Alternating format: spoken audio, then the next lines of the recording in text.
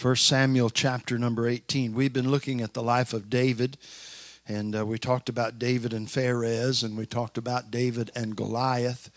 And this morning, for a little while, I want to talk to you and preach to you about David and Jonathan, and think about them a little while in this passage. The Bible tells us in chapter 18 and verse 1, and it came to pass, now remember, that David has just defeated Goliath, and now we're just passing that battle. They're coming back, or will come back in a moment in this passage. It's just following this great victory. And it came to pass when he made an end of speaking unto Saul, that the soul of Jonathan was knit with the soul of David. And Jonathan loved him as his own soul. And Saul took him that day and would let him go no more home to his father's house. Then Jonathan and David made a covenant because he loved him as his own soul. And Jonathan stripped himself of the robe that was upon him and gave it to David, and his garments, even to his sword and to his bow and to his girdle. And David went out whithersoever Saul sent him and behaved himself wisely. And Saul, by the way, that little phrase, behaved himself wisely, you'll find it in reference to David about 5 times in this account, or along the way in David's life.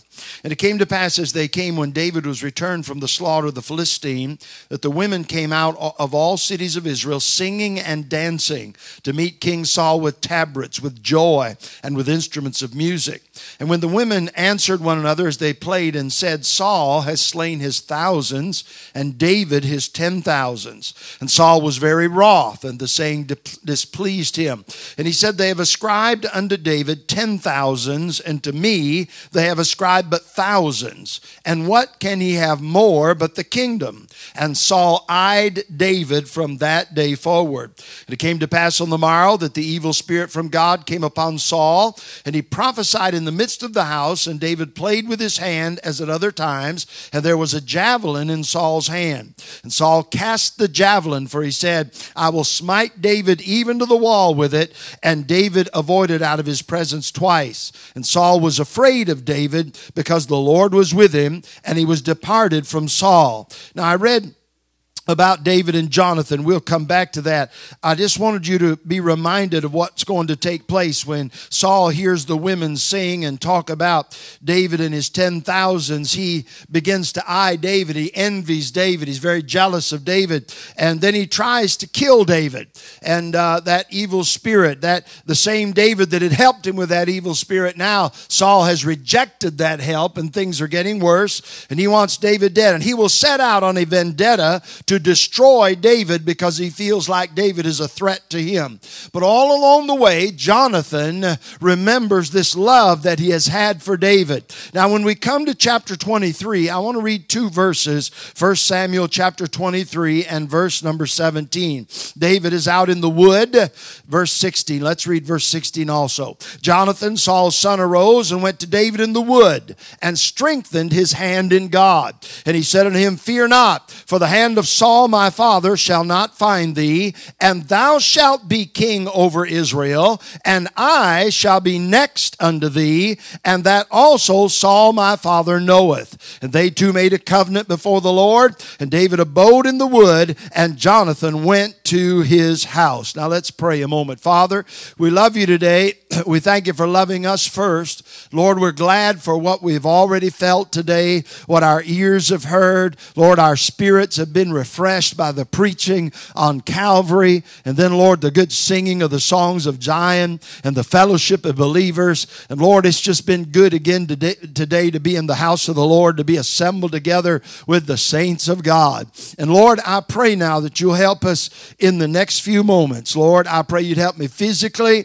I pray you'd help me mentally. I pray you'd help me spiritually. And I pray, Lord, that you'll be lifted up and glorified. And we'll thank you for what you do. And we ask it in the name of our Lord Jesus Christ. Amen. Now, I want to talk to you a little bit, preach to you a little bit about David and Jonathan. Everybody loves Jonathan, and I do too. I am always excited when I read about Jonathan. I'm always impressed impressed by Jonathan. Jonathan is a young man who is easy to admire. There are a lot of wonderful things about this young man. He is a courageous young man. We'll look at that in a moment. He is a generous young man. We read about that in our text. And he is a loyal young man. He remains loyal to David throughout all of this business with Jonathan's father Saul. All of the hounding and all of the oppression and all of the hunting down. He remains loyal to David, the one who had really, for all practical purposes, saved his life when he slew Goliath. So he's generous, he's courageous, and he's loyal. That's what you'd want out of a young man, isn't it? Those are good qualities. And I thought about Jonathan. There's been a great deal of preaching about on the subject of friendship concerning Jonathan and David, what friends they were, what great friends they were. And you get an inkling of what great friends they were after, and this happens so often, after Jonathan has died, how David acts toward him and what he speaks about him. When you go to 2 Samuel in chapter number 1 and he finds out about the death of Jonathan, here's what he says. In verse 26, he said, I am distressed for thee, my brother Jonathan. Very pleasant hast thou been unto me. Thy love to me was wonderful, passing the love of women. And so in that passage, David tells us how highly he regarded Jonathan. He said, I'm distressed. He lamented over him. And then David not only regarded him highly, but he referred to him carefully. It's interesting, the words that David will use for Jonathan. He'll say in 2 Samuel 1:19, the beauty of Israel is slain upon thy high places. How are the mighty fallen? Tell it not in Gath. Publish it not in the streets of Ashkelon. Let not the daughters, lest the daughters of the Philistines rejoice, lest the daughters of the uncircumcised triumph. What did he call Jonathan? He called him the beauty of Israel, slain upon thy high places. But not only did he regard him highly and referred to him carefully, but he even remembered him actively. Even after Jonathan was gone, we find David in 2 Samuel 9, and David says this. He says, is there yet any left of the house of Saul, that I may show him kindness for Jonathan's sake? He will never forget Jonathan. Even after Jonathan is gone, he wants to do something in remembrance of his friend Jonathan. So there's a lot of wonderful things about this man Jonathan. He's easy to love. He is easy to be respected, and we have good thoughts when we think about him. I want to say three things about him for a moment, because there is a question in my mind, and I'll tell you the question in a little while. There has always been, when I read the story of Jonathan and David, there has always been a question in my mind that I've had difficulty reconciling. And I want to deal with it, and I'll give it to you. I'll explain it to you here. I hope I can in a moment before I'm done. But I want to say three things about Jonathan. First of all, I want to say to you that he is a young man of faith. He is a young man of faith. We find that Jonathan is a man of faith. He is a man who trusts God and believes God. You said, preacher, how do you know that? Well, go with me back a moment in Jonathan's life to 1 Samuel chapter number 14. I love this passage of Scripture. If I can find it, get my Bible turned over there. 1 Samuel chapter number 14, we find that Jonathan is going to get involved in a battle. The rest of Israel is somewhat stagnant in this warfare at this particular time, but Jonathan is interesting what he does in the battle. In 1 Samuel 14, starting in verse 6, Jonathan said to the young man that bare his armor, come and let us go over unto the garrison of these uncircumcised. It may be that the Lord will work for us, for there is no restraint to the Lord to save by many or by few. And his armor bearer said unto him, do all that is in thine heart, turn thee, behold, I am with thee, according to thy heart. Then said Jonathan, behold, we will pass over unto these men, and we will discover ourselves unto them. If they say unto us, tarry until we come to you, then we will stand still in our place, and will not go up unto them. But if they say thus, come up unto us, then we will go up, for the Lord hath delivered them into our hand, and this shall be a sign unto us. And both of them discovered themselves unto the garrison of the Philistines, and the Philistines said, behold, the Hebrews come forth out of the holes where they had hid themselves. And the men of the garrison answered Jonathan and his armor bearer and said, come up to us, and we will show you a thing. And Jonathan said unto his armor bearer, come up after me, for the Lord hath delivered them into the hand of Israel. And Jonathan climbed up upon his hands, upon his feet, and his armor bearer after him. And and they fell before Jonathan, and his armor bearer slew after him. And that first slaughter which Jonathan and his armor bearer made was about 20 men, with it as it were an half acre of land, which a yoke of oxen might plow. So here we find a young man, the rest of Israel. It's almost like we're going to find in 1 Samuel 17 when everybody else is slowed down and everybody else is afraid of the enemy. Israel has slowed down their attack, and Saul has hindered their attack with some very unwise things. But Jonathan is full of faith. Jonathan said, you know what? There's a garrison up there, but I'm going to tell you there's only two of us, and I'm sure there's more of them. But I know something about God. I know that God and us is enough to take care of what's ever up there if God would be pleased to help us. What is he? He's a man of faith. He's a man of faith. He didn't need a large place to have victory. It's only a half acre. It's just a small place. He didn't need a full place to have victory. There were only two of them. There wasn't a whole army. He didn't need an easy place to have victory. He had to climb up the hill before he could start the fight. I used to say this, sometimes you have to fight just to get in the fight. But he's willing to fight, even if he has to fight to get there. So I'm saying to you, he's a young man full of faith, and I admire the faith of this young man. He does not consider that the enemy is too much. He doesn't consider that the place is too hard. All he considers is, I've got a big God, and if he'll get in on it, we'll whoop them fellas up there. That's what he thinks. Why? He's a man of faith, and I'm glad for his faith. We find that this man is a young man of faith. And then we find something else about Jonathan. He's not only a young man of faith, but he's a young man of fervor. And here's what I mean by that. He's intense in his emotions and in his actions. I'll tell you how intense he is. We find him, first of all, showing that intensity and that fervor in a public place. In 1 Samuel 18, we read it in our text, verse 3. Then Jonathan and David made a covenant because he loved him as his own soul. Now watch this. I don't read where they did this in a private place. I don't read where they did this. It just seems to me in the flow of the conversation and the flow of the scripture that this is right after the battle. Jonathan loved him as his own soul. Saul takes him home. So it's somewhere around Saul's house, maybe even before Saul. I don't know, but here's what it said. Jonathan stripped himself of the robe that was on him, gave it to David, and his garments, even to his sword and to his bow and to his girdle. I get the idea that Jonathan is a fellow who is generous in his giving, but he is fervent in his caring.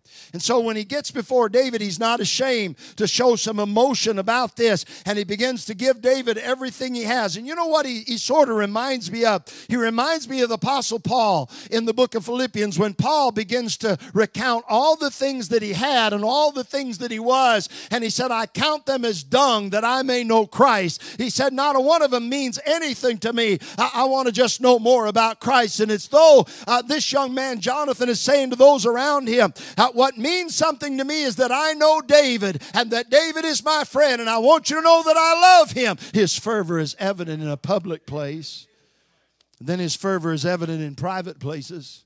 Because 3 times in the Bible, we will read that David and Jonathan made a covenant. In 1 Samuel 18:3, then Jonathan David made a covenant because he loved him as his own soul. In 1 Samuel 20:16, so Jonathan made a covenant with the house of David, saying, let the Lord even require it at the hand of David's enemies. In 1 Samuel 23:18, and they too made a covenant before the Lord, and David abode in the wood, and Jonathan went to his house. Continually, he's making a promise to David that I will support you, a covenant with him.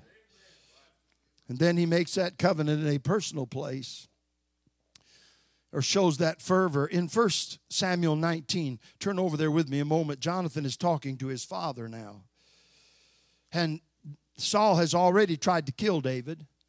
Saul has already announced to his servants, I want David dead. Saul has already told Jonathan, I want him dead.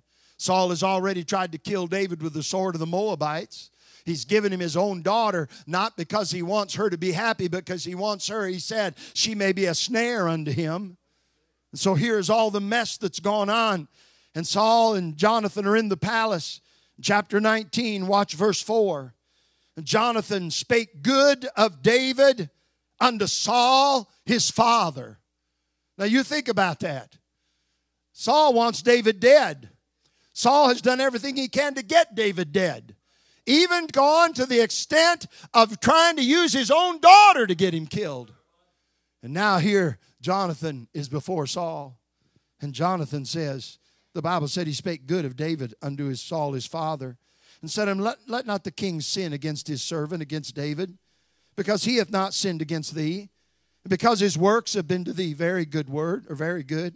For he did put his life in his hand, and slew the Philistine, and the Lord wrought a great salvation for all Israel. Thou sawest it and did rejoice. Wherefore then wilt thou sin against innocent blood, and to slay David without a cause? And I'll tell you how fervent he was. Verse 6 says, and Saul hearkened unto the voice of Jonathan. And Saul sware, as the Lord liveth, he shall not be slain. Now apparently the Lord didn't live very long, because he didn't keep that promise. But here is a young man who is fervent. He is fervently loving David as a friend. So we've got this young man, and he's a man of faith, and he's a man of fervor. But I've got this problem in my mind. Because you know where we're going to find Jonathan at the end of his story? We're going to find him hanging on a wall, dead, beside his father. And I'm thinking to myself, how does a young man of such faith, how does a young man of such fervor, how does he end up hanging on a wall dead? How does that happen? Well, here's my last point. He's a young man with a fault. There's a problem with our dear friend Jonathan. There's a problem with him. So, preacher, what is the problem? Well, we read it in our text verse. It was at least implied. Verses 16 and 17 of 1 Samuel 23. And Jonathan, Saul's son, arose and went to David in the wood and strengthened his hand in God. Now watch what happens in these next two verses. And he said unto him, fear not, for the hand of Saul my father shall not find thee. And thou shalt be king over Israel, and I shall be next unto thee. And that also Saul my father knoweth. And they two made a covenant before the Lord. And David abode in the wood. And Jonathan went to his house. You say, preacher, what's wrong with Jonathan? Why is it that Jonathan ends up where he ends up? Here's why he ended up there. Because Jonathan could never give up the palace. Jonathan could never give up the position. Jonathan knows, he has learned through all of this that's happened. He knows that his father will be displaced and replaced. He knows that David will be king. He says so in the passage, but he doesn't say now, David, you're going to be king. God's going to make you king. I know that. My father knows that. And David, if you just give me the privilege, I'll serve you anywhere. I'll do whatever you want me to do. I'll be do whatever kind of service you have for me. I will take whatever office. That's not what he says. He says, you'll be king and I'll be next to you. He's already decided where he's going to be in the palace. And then when it's over, when his statement is over, the Bible says this, and to me it is so very telling. David abode in the wood. And Jonathan went back to the house. Do you know what Jonathan has been doing all of this time?